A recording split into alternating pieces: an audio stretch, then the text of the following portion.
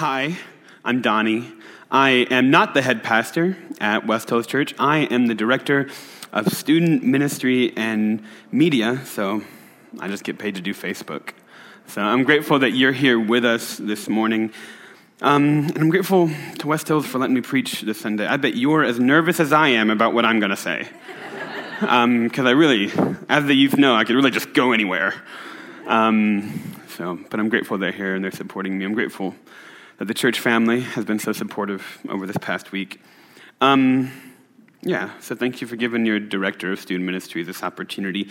This morning, we're actually just going to continue our series in Mark, rooted in this gospel. Mark is a book in the second half of the Bible. That's called the New Testament. And this section of the Bible is dedicated to telling people about what it is and what it means that Jesus, this guy who's existed for all eternity, has stepped down to be with us here in the real world, on earth. Mark specifically is concerned with the history of the life of this guy called Jesus in these books called the Gospel. The Gospel just means good news. And it's good news. We'll unpack why it's good news today. So we'll discover why it's good news a little bit later.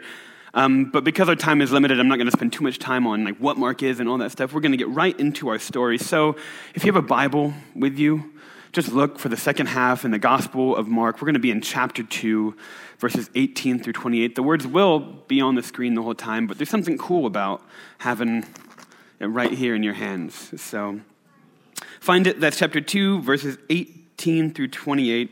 That's where we'll be hanging out, so put your finger there. But first, let's pray, because I'm nervous. God, thank you for God's people, your people, coming together this morning, braving the rain. I'm just grateful for West Hills and their dedication to you and who you are. I pray this morning that your word would come out from me, not my word, and that people would turn and be in closer relationship with you and love you more deeply because your word is preached, and that people feel close to your Son after this. But God, thank you for saving us and drawing us to you and coming near to be with us. It's in his holy name we pray. Amen. Before we get there, first I have a story for you. The summer before I came to St. Louis, I worked at at a very large camp in Indiana called Spring Hill. You might have actually heard about it because they travel all around pretty much everywhere. And at this camp in Indiana, I met my best friend, Samuel Janes, and I. We actually have a picture of us. This is me and Samuel. We don't get to see each other very often, but he and I are absolutely best friends. He's married and he's busy and lives in Lexington, and I don't get to travel there very much. And I have been a full-time student for the past 4 years, but Samuel came up this past week for my graduation. And so when he was here and he was with me, things were different for each of us. When he came, my priorities changed because of the depth and importance of our relationship. When he's here, my time reflects that I'm in relationship with him. We do things that I would normally not do, like go to Salt and Smoke, hang out, laugh just for hours and hours and hours, where I would rather do productive things. I decided, no, Samuel's here, and my life's going to reflect the relationship that he and I have together. And it was my pleasure to change my schedule because of his presence in my life. How I interacted with the world was much different because Samuel was here and he chose to come to be with me. My actions reflected that he and I are in relationship with one another. And when he was with me, things changed. And when something new came into the picture, like his visit from Kentucky, things were radically different for me. And it was my pleasure to accommodate those changes. And I actually trust that this is true for you as well. If you're married, how you live your life demonstrates, or should demonstrate, that you have sworn in covenant to somebody. Like, I'm going to be dedicated to this person. How you interact with the world should be demonstrably different because of your relationship with your spouse. That's just true. or with your boyfriend or girlfriend, husband, wife, best friend, sister, brother. Your relationships and your nearness to those people define how you interact with the world around you, and those relationships change you. When you're with people who changed everything for you, things change. That's true of you being with your loved ones. That's true of couples who are married, parents who have children. And that's true of what we'll find in our text this morning as well. Mark chapter 2 generally is about what it means to be with Jesus. Before we get to 18 through 28, we see Jesus healing paralytics, going to be with broken people. Before we get to 18 through 28, we see Jesus sitting down to dine with sinners, people who society had pushed away. Jesus is like, I'm going to go and be with those people. We also see that Jesus calls people, his disciples. The intention of Jesus is clear, that he has come here to be with his people. And 18 through 28 is not dissimilar to that. This is the ongoing narrative of Mark, is that Jesus is here, and he's come to be with you. He's come to be with his church. And we'll see that God's people act much differently than if Jesus wasn't here. We'll find that being near with Jesus changes things. It changed life for the paralytic. It changes life for the sinners who were social pariahs and pushed out of society. It changed the life of Levi, who was called to be Jesus' disciple. And Jesus' nearness changes our lives too. And I think that's what 18 through 28 is about this morning. But before we even begin our study, we're going to frame it all with one big question. And then we'll ask small questions as we go along the way. But the big question I'm going to ask this morning, and you can sort of keep on your mind as we read through the story, is, what does it mean for the people of God to be with Jesus? What does it mean for the people of God? That's you and that's me, people who go to church and love Jesus. What does it mean for the people of God to be with Jesus? Really, really simple question, but has awesome implications if we believe it and live like it. So, join me in reading Mark 2, 18 through 28. It's a big chunk, but we're going to get through it, and we're going to learn a lot from it this morning. So it'll be on the screen, or it'll also be in your Bible.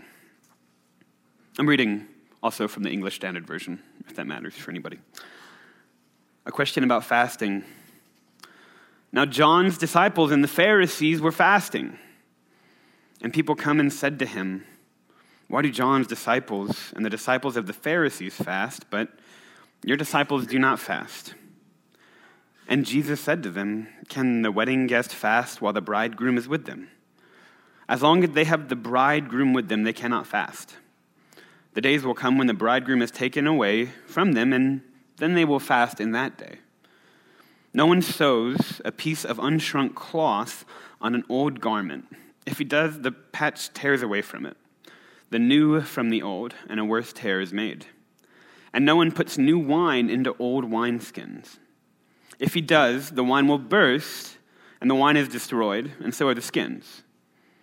But new wine is for fresh wineskins. Let me get to our second one, where Jesus is Lord of the Sabbath. One Sabbath, he was going through the grain fields, and as they made their way, his disciples began to pluck heads of grain. And the Pharisee said to him, look, why are they doing what is unlawful on the Sabbath? And he said to them, have you ever read what David did when he was in need and was hungry, about those who were with him?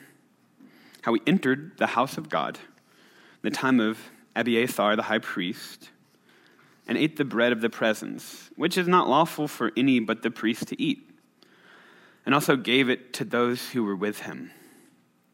And he said to them, the Sabbath was made for man, not man for the Sabbath. So the Son of Man is Lord even of the Sabbath. This is the word of God. So what we see in these two stories, one about fasting and one about keeping something called Sabbath law. As we read Scripture, church, we should be looking for what is the commonality that ties all of these things together. What here can I understand? What's the ongoing narrative? So this common thread, I think, is about when Jesus comes near to us, things change. Really simple. But Jesus' coming near, obviously from our text this morning, wasn't so exciting for everybody. Why would it be? Right? You see, these people who were there at the time, called Pharisees, who were just really, really important Jewish people who made a bunch of rules for people to be holy, they said that you couldn't do certain things on certain days. Like there were days that you fasted and there were days that you couldn't pluck grain.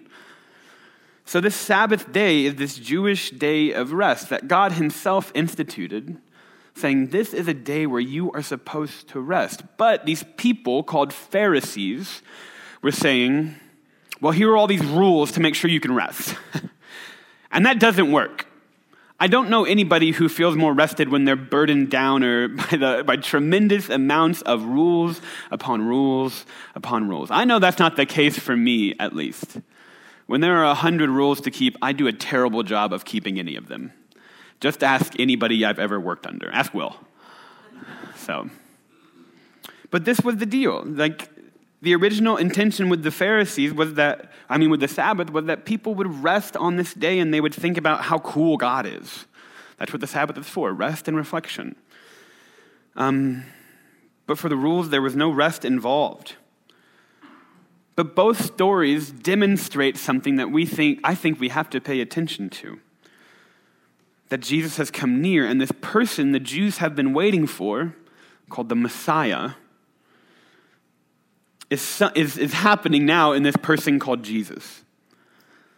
The Messiah was someone almost every book in the Old Testament talks about, saying this person's going to come and he's going to deliver us from our sins and he's going to save us from death and he's going to come now and he's going to change things for us.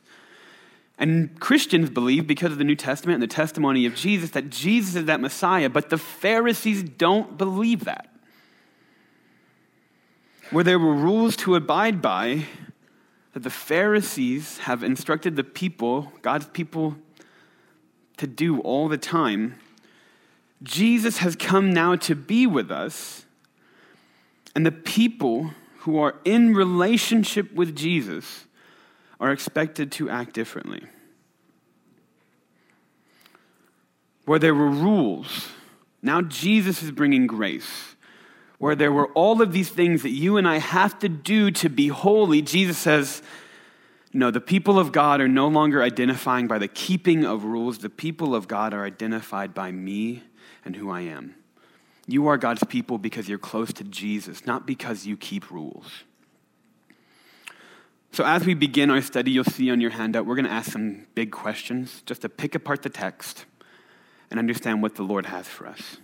So let's begin with question 1 and see what God has for us this morning. Question 1. What were the Pharisees upset about? Pretty simple question. Let's look at verses 18 and 24. In 18 it says, now John and his disciples were fasting, and some people came and asked Jesus, how is it that the disciples of the Pharisees are fasting, but yours are not? That's verse 18. In verse 23 through 24, it says, one Sabbath, Jesus was going through the grain fields, and as his disciples walked along, they began to pluck some heads of grain. The Pharisees said to him, look, they are doing what is unlawful on the Sabbath. Verses 18 and 23 through 24 show us that there are rules that people are expected to abide by. That there are institutions that these Jewish people, the Pharisees, have put in place, and that everybody was expected to follow those rules, because in the minds of the Pharisees, that is what makes you holy. If you can perfectly abide by the law of God, then you're a holy person. Right? And they put these rules around the law of God so nobody would even come close to breaking God's law. Like people were expected to fast, and when people should and shouldn't pluck grain. These rules, the Pharisees thought, kept people holy because it kept them from breaking God's law. But when people lose control of things or how they think things should be, people get upset. To the Pharisees, the rules that were being broken meant that people weren't acting in a holy manner. It means that when you've broken these rules, now you've literally broken off your relationship from God. Where all these rules were the things that kept you in God's good graces, the breaking of those rules, like not fasting and plucking grain, made you out of relationship with the Lord. And so you can understand why the Pharisees are upset. We can really sympathize with the Pharisees here. When your children break rules, do you get angry? You'd be upset as well if someone came down and said, all these rules, get out. No. When my youth kids do stupid or silly things, it's like, come on. We can really sympathize on a human level with these people. That you and I have rules we expect to abide by. You and I have rules that we expect the whole world to abide by. But when those things are gone, we get upset. Really simple, and it's really human. You and I love our control. You and I love when we are the head of our own households. But now Jesus has come, and he's the one who's in control. And the people who follow him get to lose control of their lives. When the Pharisees might have put everything into neat lines, Jesus comes into the world and changes a lot of things. Not the least of these were the rules of the Pharisees. Now people didn't have to fast on a certain day because rules don't make you God's people. Jesus makes you God's people. Jesus makes you God's people. That doesn't sound right in my head. Where people were not expected to pluck grain on the Sabbath, the day where you're supposed to keep all the rules perfectly, Jesus says, eat up. Things change because I'm here.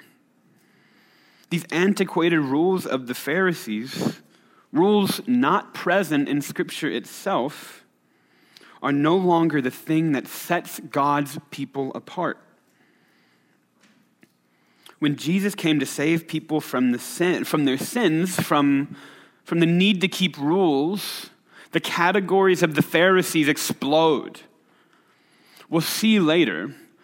But part of this mission of Christ is to tell you and to tell me and to tell God's people, hey, you are saved by me.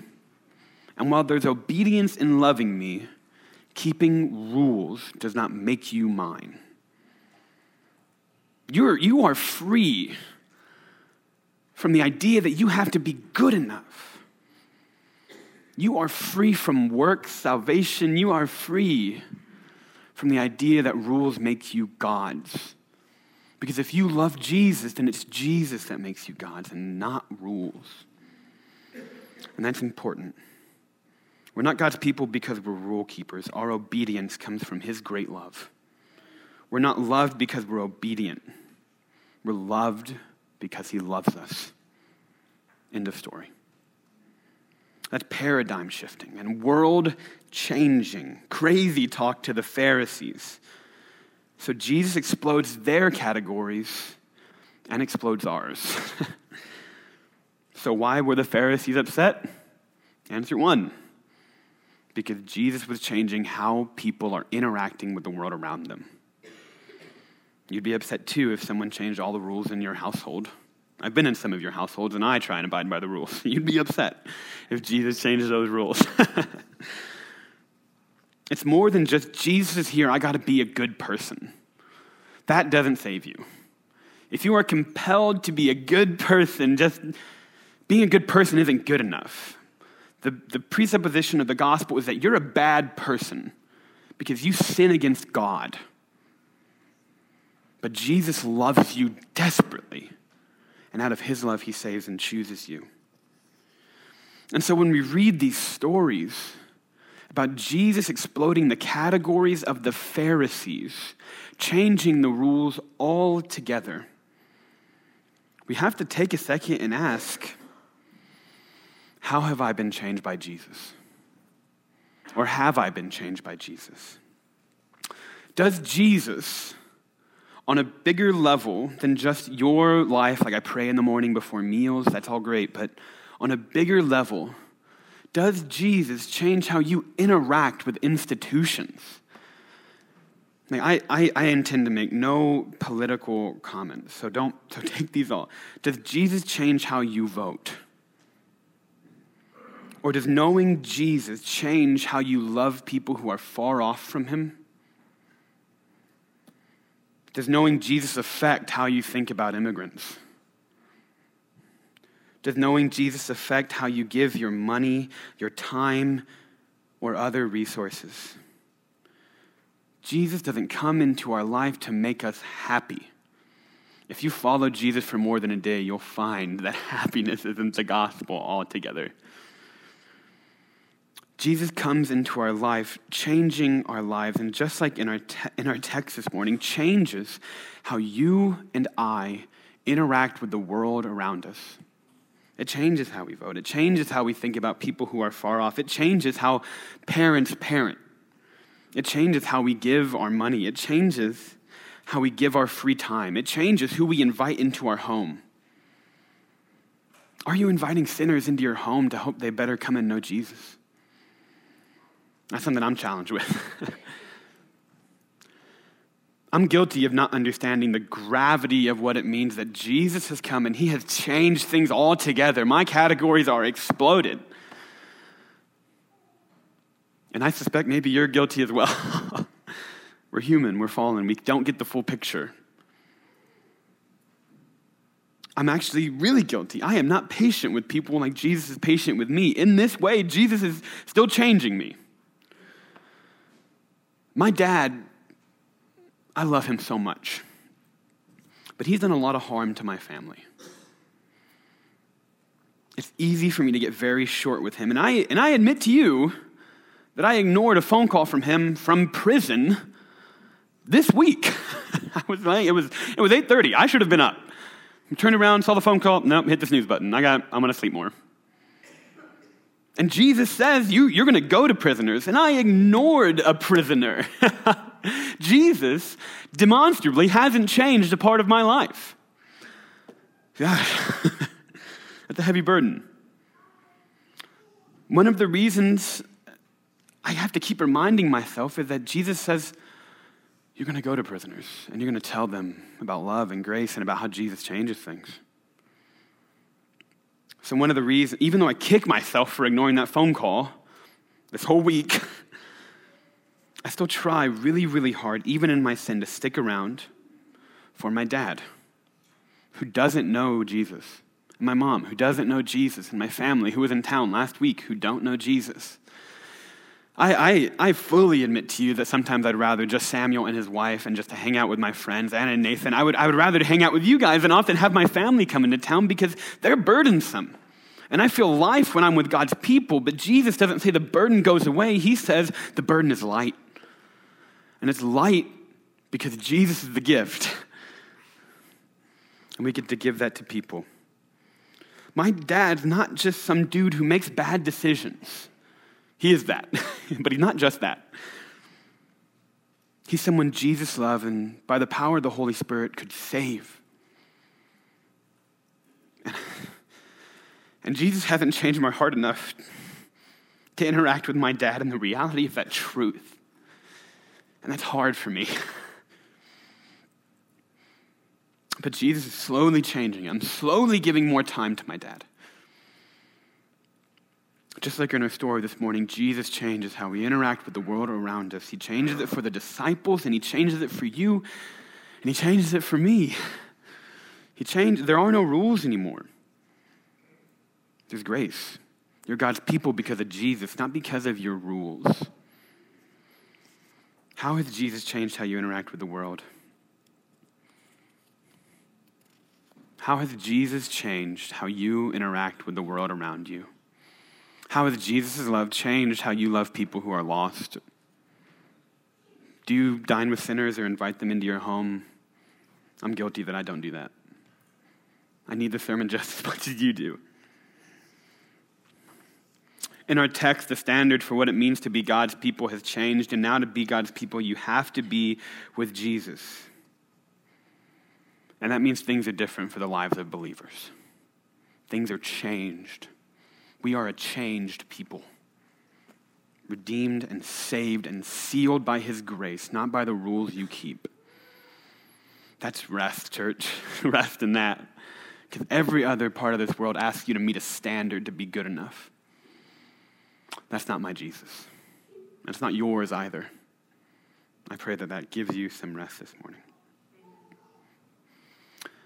And that brings us to question 2. Another simple question. Why are things different? We've kind of talked about it already, actually. But let's read what the Bible has to say about it. Verse 19 through 22 reads, Jesus answered them, "How can the guest of the bridegroom fast while he is here with them? They cannot, as long as they have him with them. But the time will come when the bridegroom will be taken away from them, and on that day they will fast.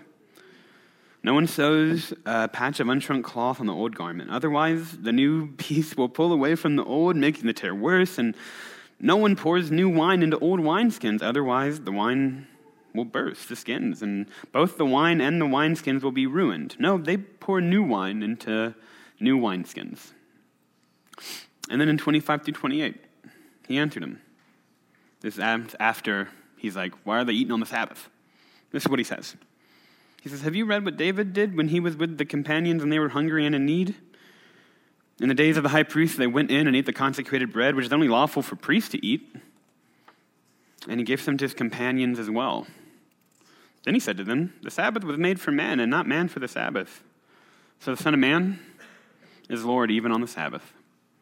Pretty simple. Kind Jesus, concise responses. No anger detected, not aggressive, simple words. This is just the truth. The 2 wineskin parables, it took me a long time to understand this, I still don't, illustrate the fact that you can't mix old religious rituals with new faith in Jesus Christ. You can't put new wine into old wineskins because the wineskins burst. I don't understand the chemistry of that, but it happens. So these rituals just don't work. They don't make us holy. The keeping of the rules don't make you holy. Things are different because the Lord is here, and now that Jesus has come to be with his people, things are different. Now we're not God's people because we fast once a week. We're God's people because of Jesus, which is great. Being Lord of the Sabbath just means that Jesus is in charge. He's like, I'm the one who's in charge. I can change the rules. There's a lot of depth to that, but simply understanding it is that Jesus is in charge. When he said the Sabbath was made for man, not man for the Sabbath, Jesus was saying, just as the original Sabbath day had fully intended, that this day was supposed to give you rest from your labor. You're not supposed to be so stressed out. So the keeping of 1 trillion rules probably isn't helping you reflect on how cool God is to you or how great God is to his people, right? I feel burdened by rules. I'm just too free of a spirit, I guess. The institutions the Pharisees made it seem like we're saved by our works. Jesus is saying, nope, not true. Sorry, buddy.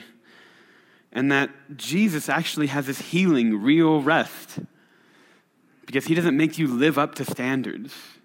He makes you his by his grace. And that's something so new to these Pharisees. Not incredibly new. It's always been through the whole story of the Bible that it's God's grace alone that saves his people. End of story. But these Pharisees had a clouded understanding and thought that grace meant that convincing people that your works are the things that set you free. But it's not. So Jesus is here and he's bringing something new. That's the new wine and old wineskins. Jesus takes these rituals of the Pharisees and makes them obsolete. Because we can't be saved by our works. I hope you're getting that. We can't be saved by these works. These rituals don't keep us. We're not kept by rituals. The reason things are changing is because Jesus is here. Simple question, not a hard test. Why are things different? Oh, because Jesus is here. This is monumental because Jesus isn't just some guy.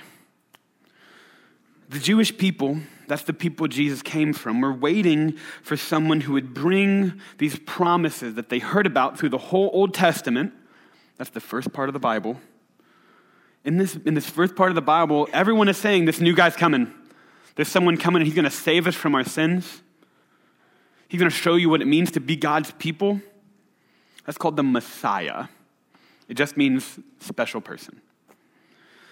They were looking for someone who'd be their Lord, the Lord of the Sabbath. That's who the Jewish people were waiting for. When Jesus calls himself the Son of Man, Jesus is referring to this Old Testament figure in the book of Daniel that did some pretty crazy and miraculous things, and everyone was like, oh, that Son of Man, he's coming back.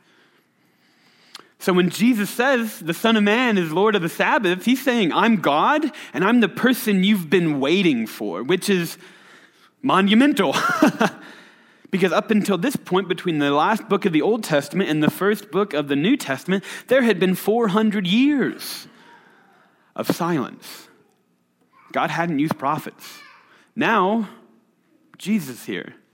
And that's tough. The Pharisees don't know how to understand that. And they were expecting this Jesus guy, this Messiah, they were expecting the Messiah to come and destroy things, to break down governments with an iron rod, to just like save Jesus' people and give them kingdom rule of the entire earth. John Mark McMillan has a song, he also has a son. John Mark McMillan has a song that sums up this nicely. It's called Baby Son, and he says, we thought you'd come with a crown of gold, a string of pearls, and a cashmere robe. We thought you'd clench an iron fist and rain fire on the politics. But without sword, no armored guard, but common born in mother's arms. The government now rests upon the shoulders of this baby son. The person the Jews have been waiting for, the one who would save them from death, has come to the place where death reigns, and that's earth. Jesus didn't come with a cashmere robe or pearls or a sword or a huge army. He came as a common baby. John 1 details this incredible, incredible idea. John 1:14 says, and the word is just a fancy word for Jesus, and the Word became flesh and dwelt among us. And we have seen his glory as the only Son from the Father, full of grace and truth. This word dwelt, it just sounds like Jesus is coming to camp out on earth. This is much different. The word dwelt is the Old Testament word for tabernacled. Jesus isn't just coming to like hang out for a little bit. He's coming to live in the presence and midst of his broken and sad, sinful people. Jesus is saying, I'm the temple and I'm coming to hang out with you guys. And when Jesus has come, if you believe in him, there's never a time where Christ isn't near to you. Galatians 2:20 says, I have been crucified with Christ. It is no longer I who live, but Christ lives in me. And the life I now live, I live in the flesh. I live by faith in the Son of God who loved me and gave himself for me. Finally, this person the Jews have been waiting for is here. And he's more than just here. He's near and he's with us and he's tabernacling with us. This Jesus who has come now remains with his people. There's never a time, no matter how strikingly difficult, dark, or abysmal your life gets, that if you are with Jesus, he does not draw near to you. There's never a time Jesus isn't drawing near to his people. End of story. When someone passes away, Christ draws near to his people. When we lose someone important to us, like a child, Christ draws near to his people. When you've lost your job, Christ draws near to his people. There is never a time in your darkness, as difficult as this is, that Jesus isn't near and he's not with you. Like in a cancer diagnosis. There's never a time that Jesus isn't near and he's not with you. when things are difficult with your husband and there's a divorce that's imminent, there's never a time, if you are Christ, that Jesus is not with you. Life can be dark and painful. Christ never stops drawing near.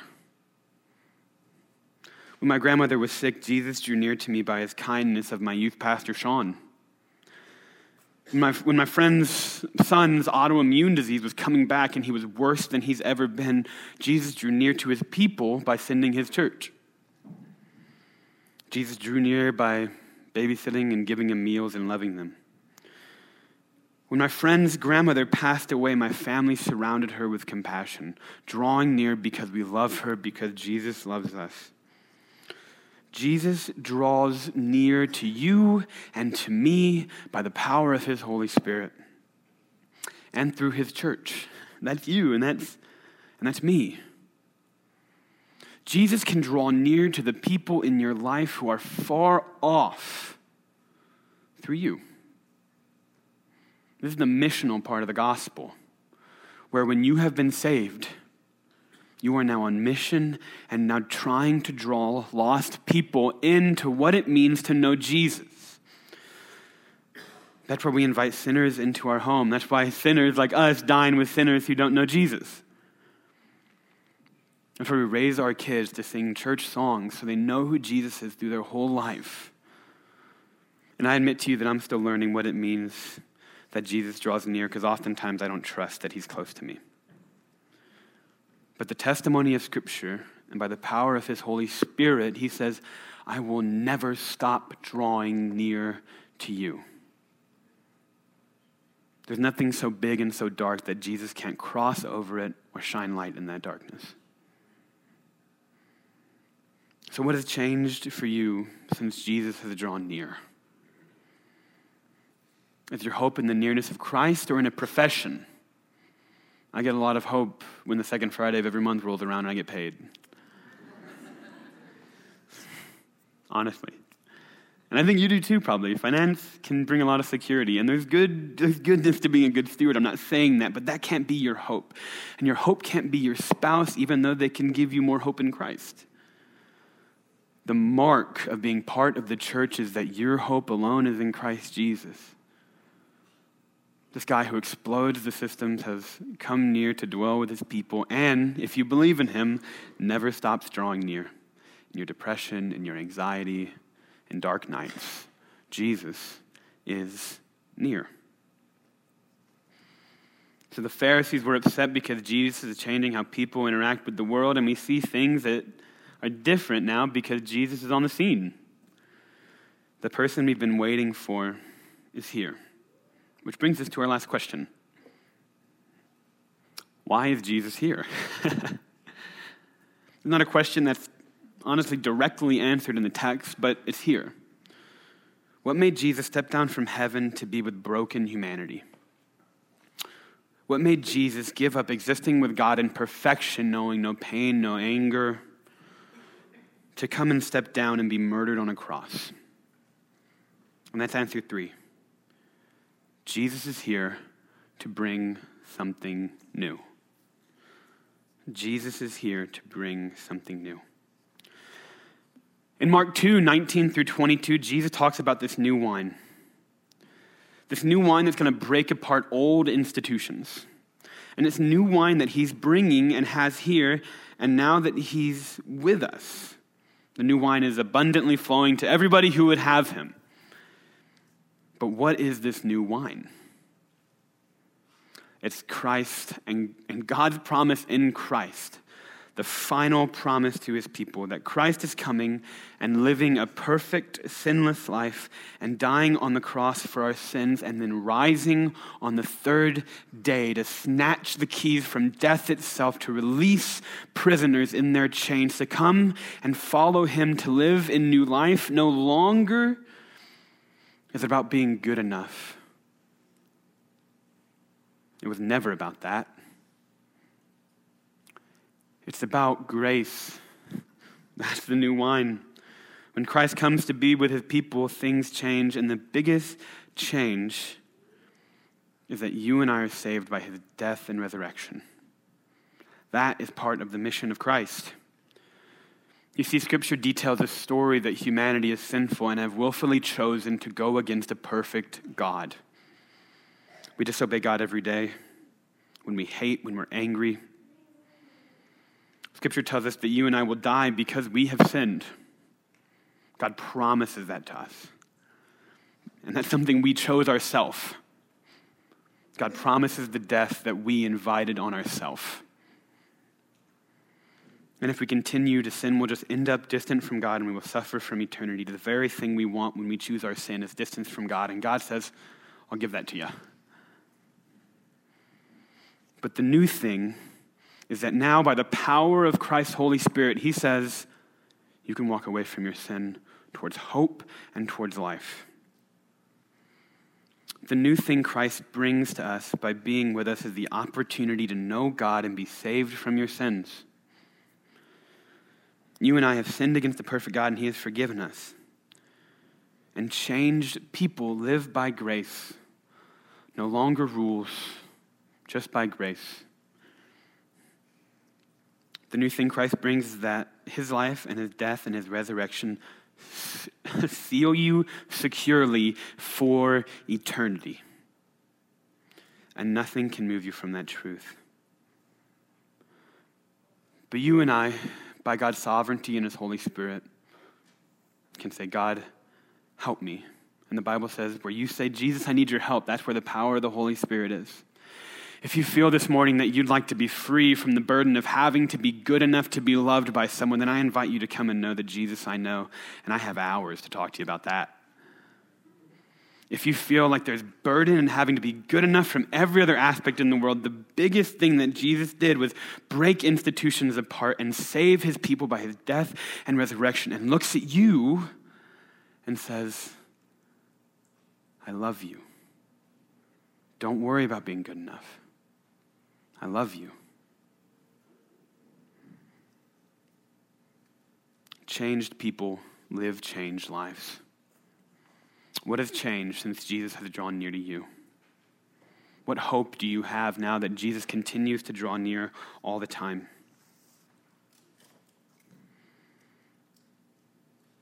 It means now that if we believe we're saved by grace, our life should imitate that. The disciples stopped fasting. They stopped abiding by broken Sabbath laws. And they were living in the grace of what it means to belong to the people of God. Jesus' death and resurrection means you and I are perfectly chosen and loved by his grace alone. And his love is what saves us. And this morning, for this big idea, the takeaway, the thing that I want you to leave here with, is a question. What does it look like for me and you to live like Jesus is with me? How do I live like Jesus is with me? Let it challenge you, because I have no practical application. In your own life, what does it mean that Jesus is with you? Does it mean you're more patient with your spouse, or you love your kids a bit better, or you pray over them before you go to bed? Does it mean you start evaluating maybe presuppositions you have about things? My dad, God bless him, had some tendencies that were maybe discriminatory towards other races, and my family is Mexican. So I was raised in a house where this idea of discrimination was fine. And it's not fine. And it's because of the grace of Jesus Christ that changed me to stop thinking about my extended family like they were aliens in my country, to people who are perfectly loved by God and his grace in Jesus Christ. And that's the same for every race of people. Jesus loves them all so equally. And that changed when Jesus drew near to me and chose me. My ideas about the world changed. What changes for you?